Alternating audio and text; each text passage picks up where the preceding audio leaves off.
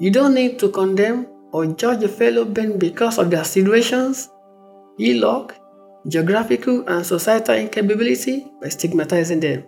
You and I can judge less and love more.